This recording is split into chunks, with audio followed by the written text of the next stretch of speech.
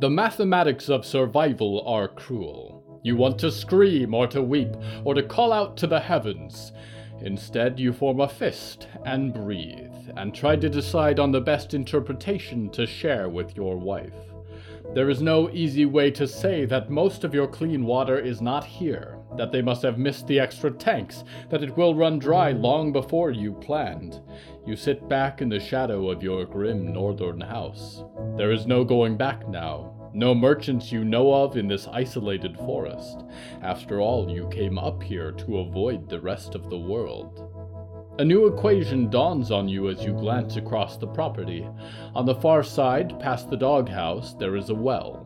You peer over the edge, and deep below, dark water glistens. What clean water you have would last one small person so much longer.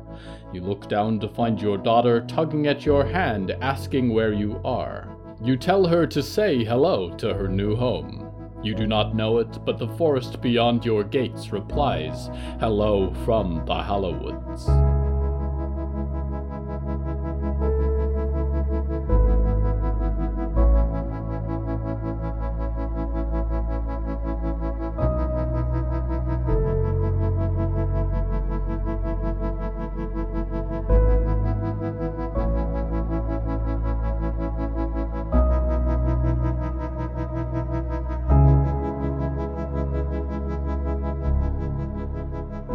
Right now, I'm in the grate of an unlit furnace. From it, I look out on a house of death. Ash and singed feathers blanket the floor, abandoned books and empty cans of food litter the shelves, and the air reeks of sweat and dead fish. Its last resident scavenges what remains, watched by the hulking shape outside. The theme of tonight's episode is provisions.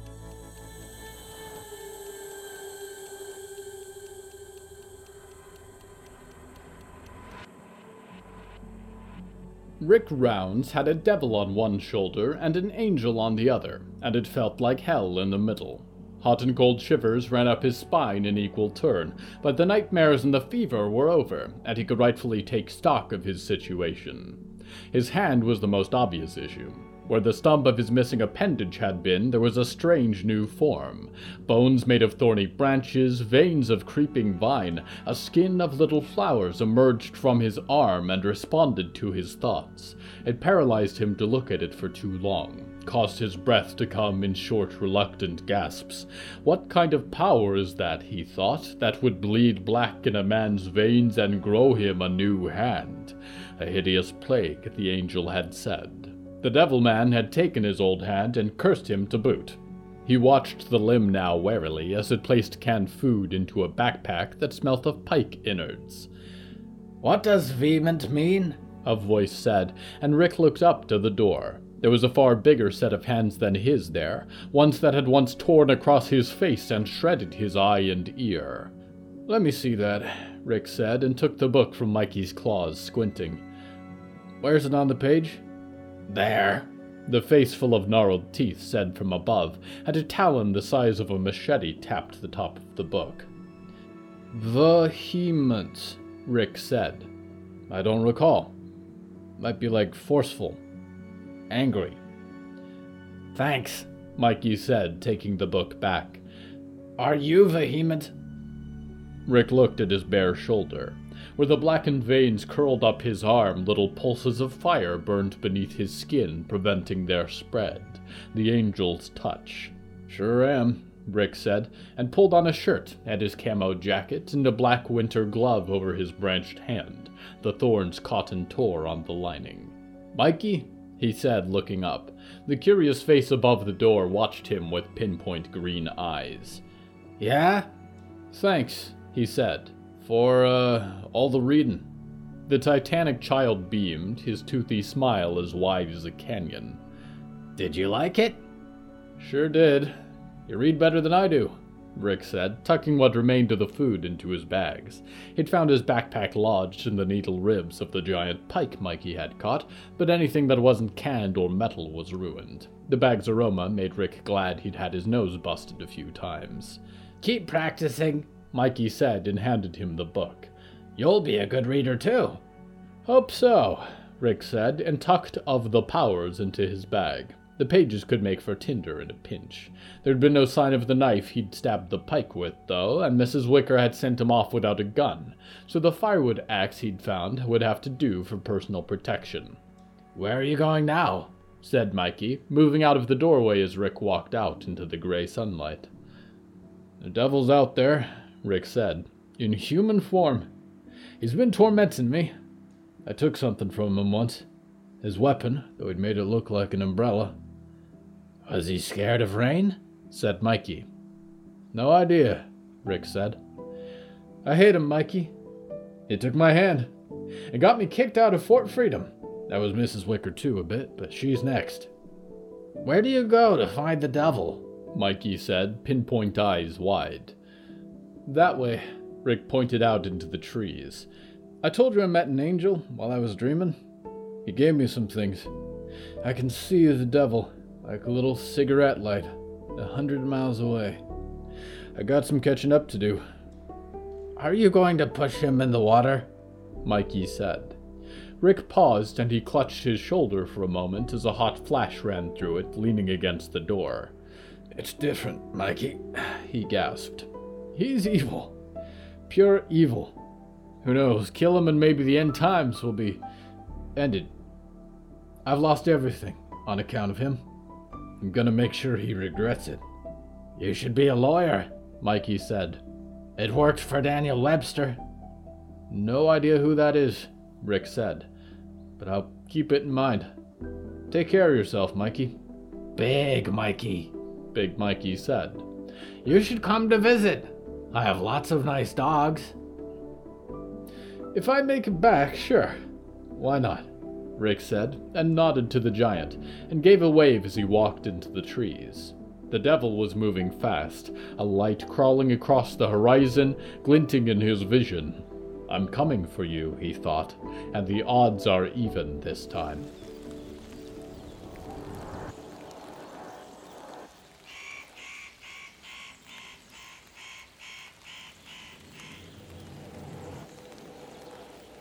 To shop in the United States has become more difficult than it used to be. The Botulus Corporation keeps its supply lines internal, and their swarms of targeted marketing drones advertise only Dreaming Box subscriptions. Few refineries still remain, technicians and engineers charging a premium to the wilderness for the fuel that still burns in car and motorcycle and generator.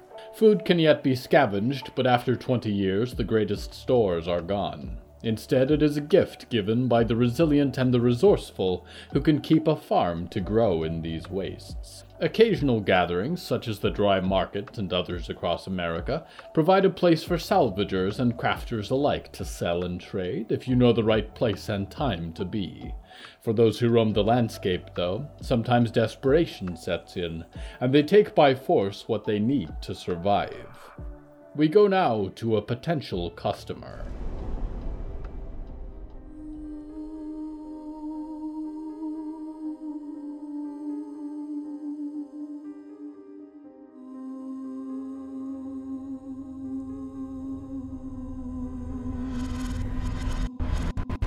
Moth put the strawberry in Moth's mouth. It was the sweet taste of earth and rain and summer. "Don't eat too many of those," said Uncle Gale. "You'll get sick." "There's worse things to eat than homegrown strawberries," Moth's dad said. He still had color in his cheeks and dark hair a ponytail could not quite contain. "I asked you to stop bringing all that junk food with you."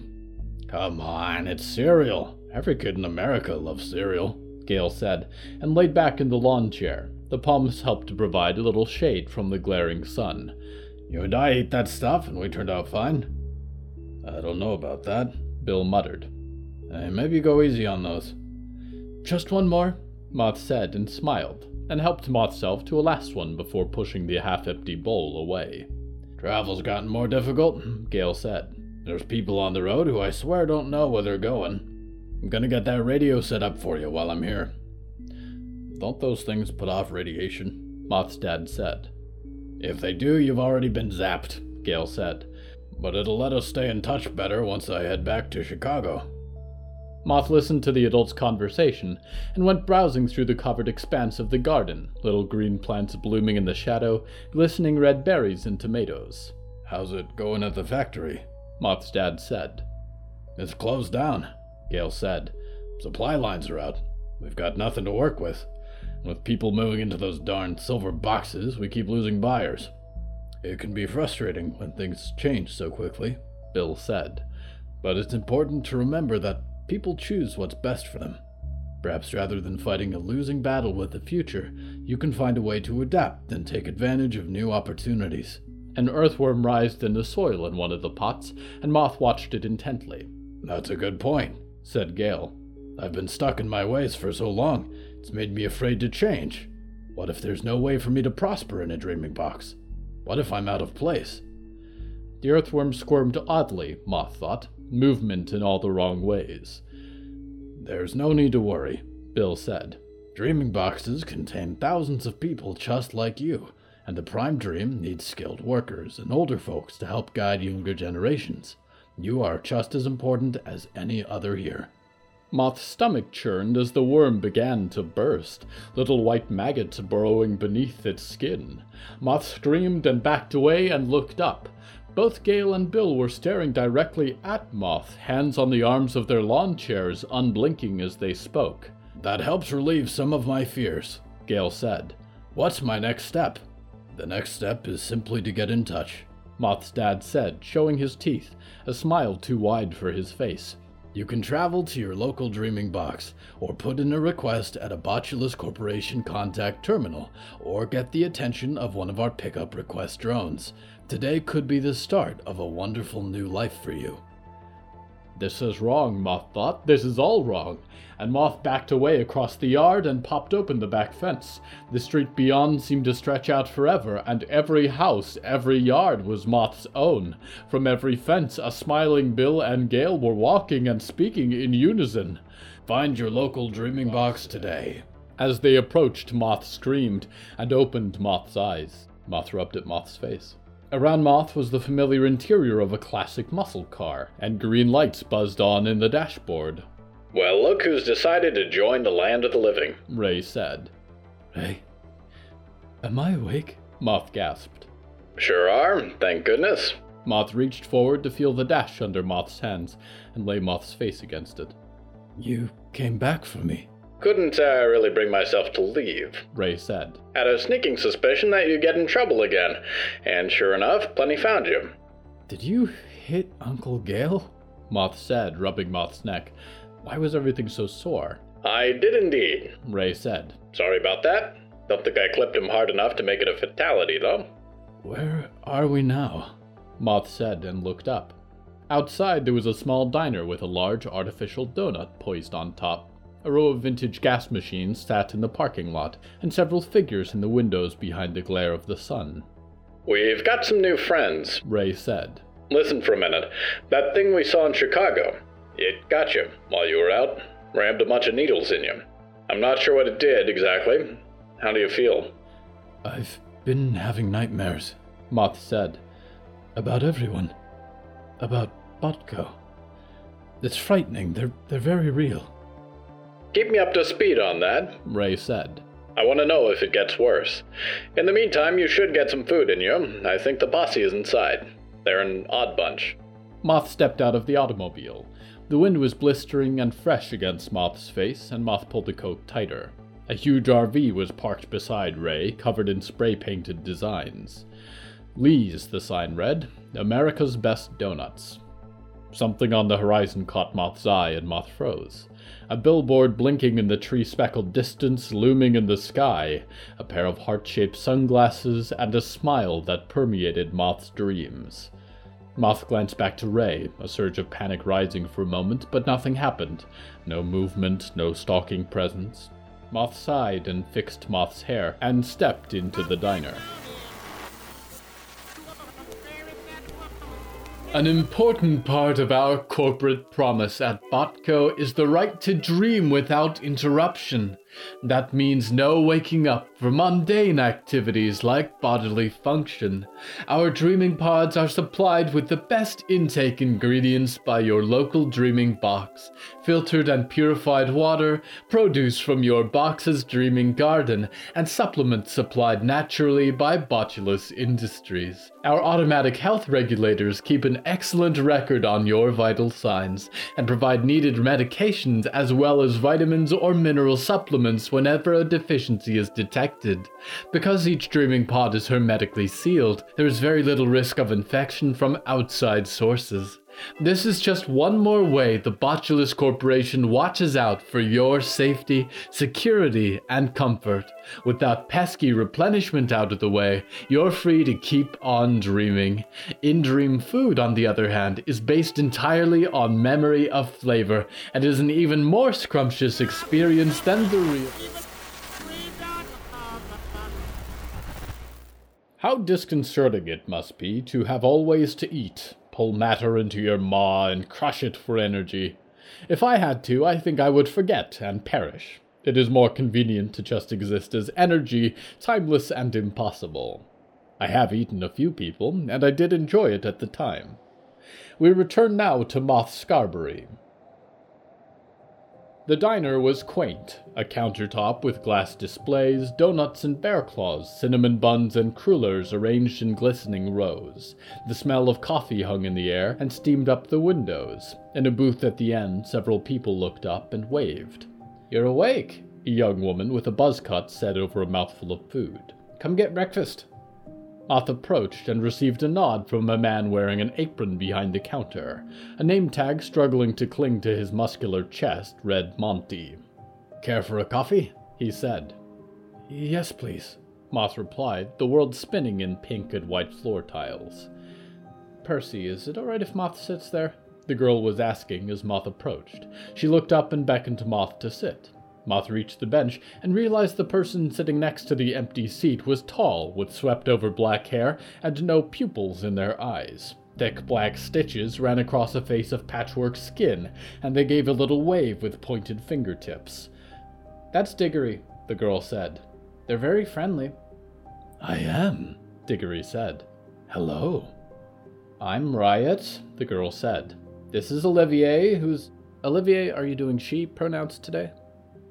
A person with a shock of blue hair said. Blue light seemed to flicker in her dark irises. "I like your cloak," Moth said, almost falling into Moth's seat on the bench. "Thanks," Olivier said. "I like your wing coat thing. It's cool." "I sewed the patterns myself," Moth said. "And Percy is sitting at the end of the table," Diggory said, looking past Moth. "He is shy today." "Hello, Percy," Moth said, although there was no one sitting when Moth turned, only Monty, depositing a mug and a silver bracket of creamer and sugar packets. "I'm sorry to ask," Moth said, "but am I dreaming? There have not been shops like this open for years, and none of you seem quite real." "Not dreaming," the server said, pouring into Moth's cup. "By all rights, we should be shut down, like every other place out here, but I think Botco lost my file when they bought out the neighborhood. It's been 10 years, and we're still getting food shipments. Go figure." "Do you get much business these days?" Moth said. "More than you'd think," he said. "I get orders from Lady Ethel Mallory's office sometimes." "And you're content to do this," Olivier said, looking up. "Sit at this counter while the world out there ends?" Monty glanced up to the window. "Well, first of all, you're eating my food, so a little thank you would be nice. 20 years ago I thought, I'm gonna change some things up. Go do what I like to do. So I went to culinary school, learned how to bake. I love baking. Then everything kind of fell apart, it's true, but I still get to do what I like doing. Then people come in and tell me about what's going on in the world. A little absurd, maybe, but so is Ed doing anything else at this point, I think. Care for a menu?" "Thank you," Moth nodded, and glanced over the options while Monty returned to the kitchen. "Moth, we were just talking about the plan," Riot said. "So, long story short, my mom is in a dreaming box in California, and I'm going to bust her out." Moth looked up and took a sip of Moth's coffee, trying to banish the thought of sleep.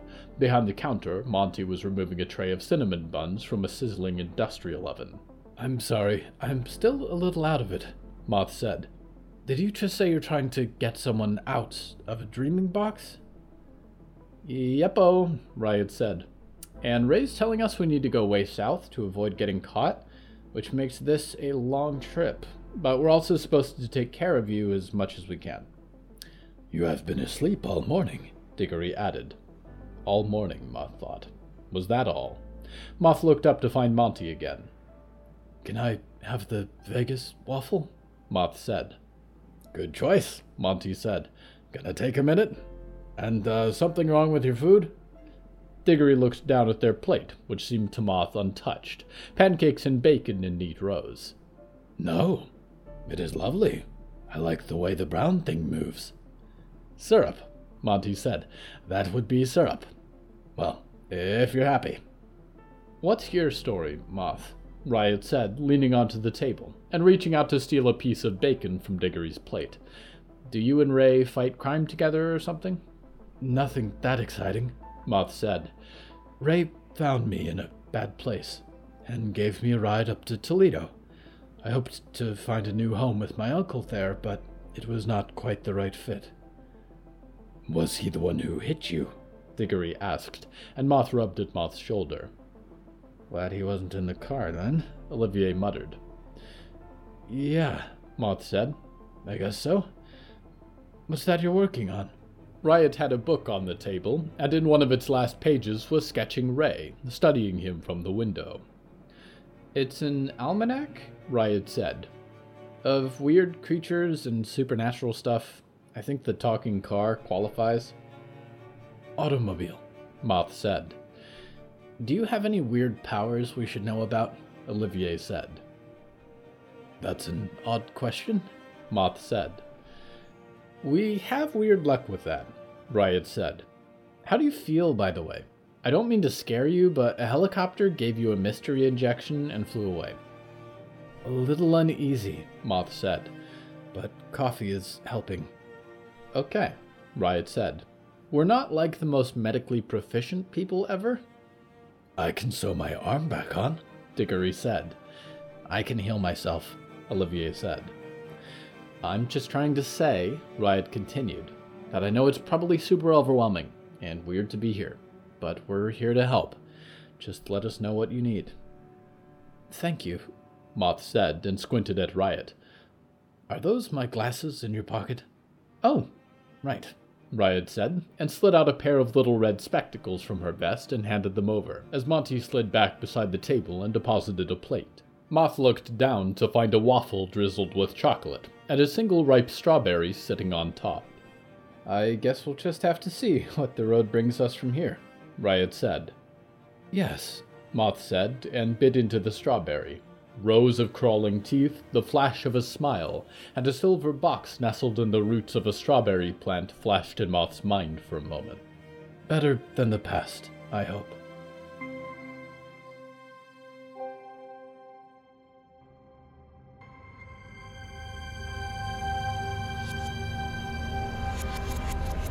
Do gods starve, you may wonder.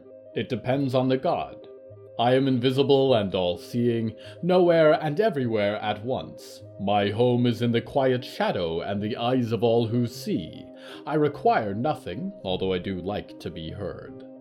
Others are more ambitious. Certainly there are indescribable things across the cosmos who feast on flesh like devouring animals, or dissolve or absorb their food in peculiar fashions. Still others require more expansive meals. Great destroyers love to dine on suns, and parasites and scavengers are drawn to the fire of souls, spinning elaborate webs to snare bright spirits.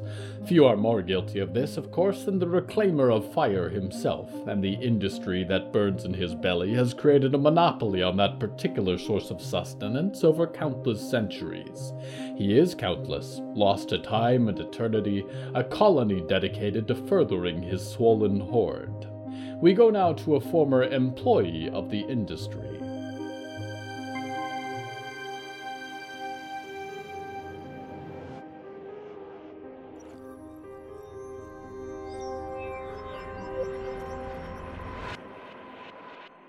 "Dimes, babe," Barb said, raising his hands in welcome. It was dinner service at the resting place, and with a jukebox casting classics into the air, the hustle of the card and pool tables, and the chortle of the gambling machines, he was feeling as cheeky as a magician's rabbit.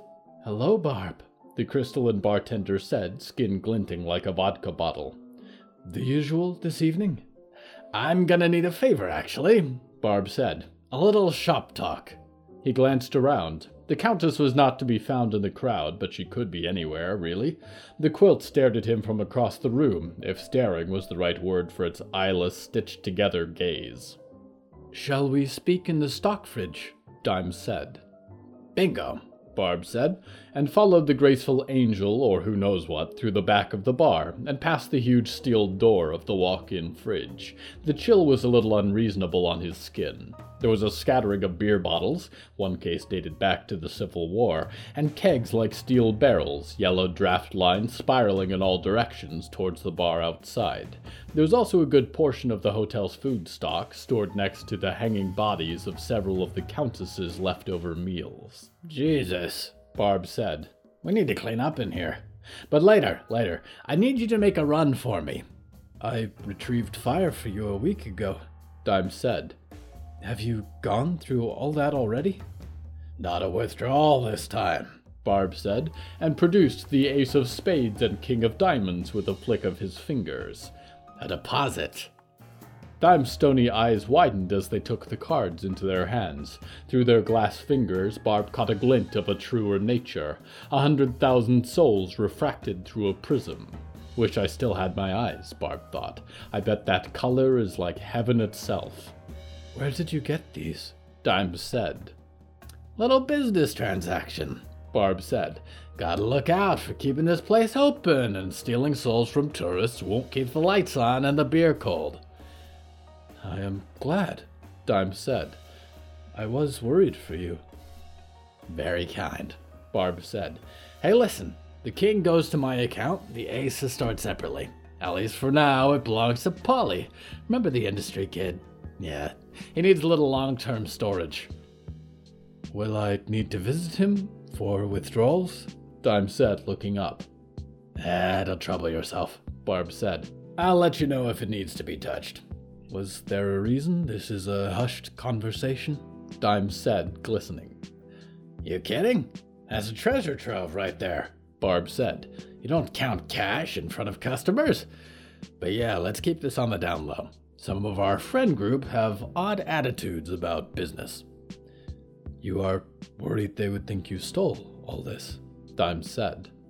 "Steal? Me? What do you take me for, a fish in water?" Barb said. "Get those to your little outer-dimensional hidey hole quick, though. It's shining like a beacon. Every idiot with soul sight in 100 miles can see where we're at right now." "I'll be back shortly," Dimes said. "Also, we are out of mint for mojitos." "Mint?" Barb said. "The salvation of the resting place hotel has arrived, and you're thinking about mint? Take the night off after this. We could get some drinks." "I have to make the drinks. I am the bartender," Dimes said. "Right." Barb sighed and snapped his fingers. With a sputtering of fire, a bushel of mint appeared beside the frozen body of a Baron warlord. "Well, I'll be keeping the bar warm when you get back." Dimes slipped out through the lobby into the lot. Travel by Diamond Hound seemed inconvenient on so many levels, Barb thought, and he returned to the parlor. Glorious, this. The crowd, the music, the neon lights. It was going to shine for years to come. He stepped behind the counter and poured himself a bourbon and raised it to the chandelier. "Here's to you, kid. Here's to you."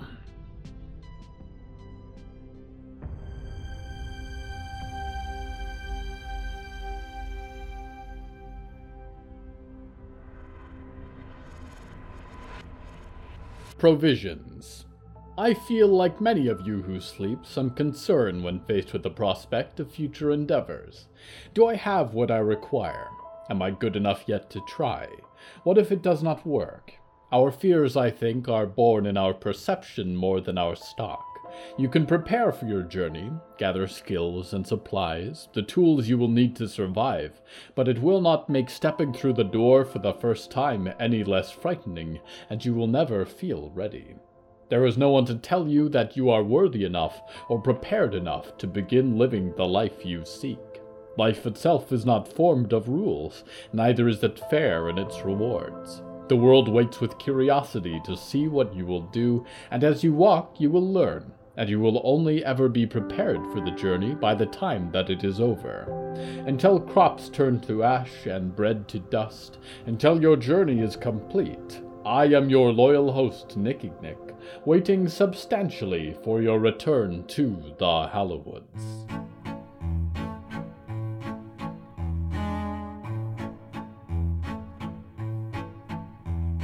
Hello from the Hallowoods is written and produced by William A. Wellman. Hello, that's me. If you enjoyed this show, please don't forget to follow it and share it with a friend. The bonus story that goes with this episode is called Back on Track, and is available on the show's Patreon at patreon.com/Hallowoods. Because we operate without ads or sponsors, our supporters are all that keeps this show going. Plus, supporters get weekly bonus stories, behind-the-scenes content, exclusive merch, and even more. Merchandise and episode transcripts are available at hellofromthehallowoods.com. You can even find us on social media at The Hallowoods. Music is used under license from Artlist.com. Our opening theme is Forest Overture by Hezkel Raz, and the closing theme is Farewell by Malba Sitzman and Matan Efrat. Until next time, dreamers, don't nestle in the shelves of supermarkets and find a new home amongst the baked goods.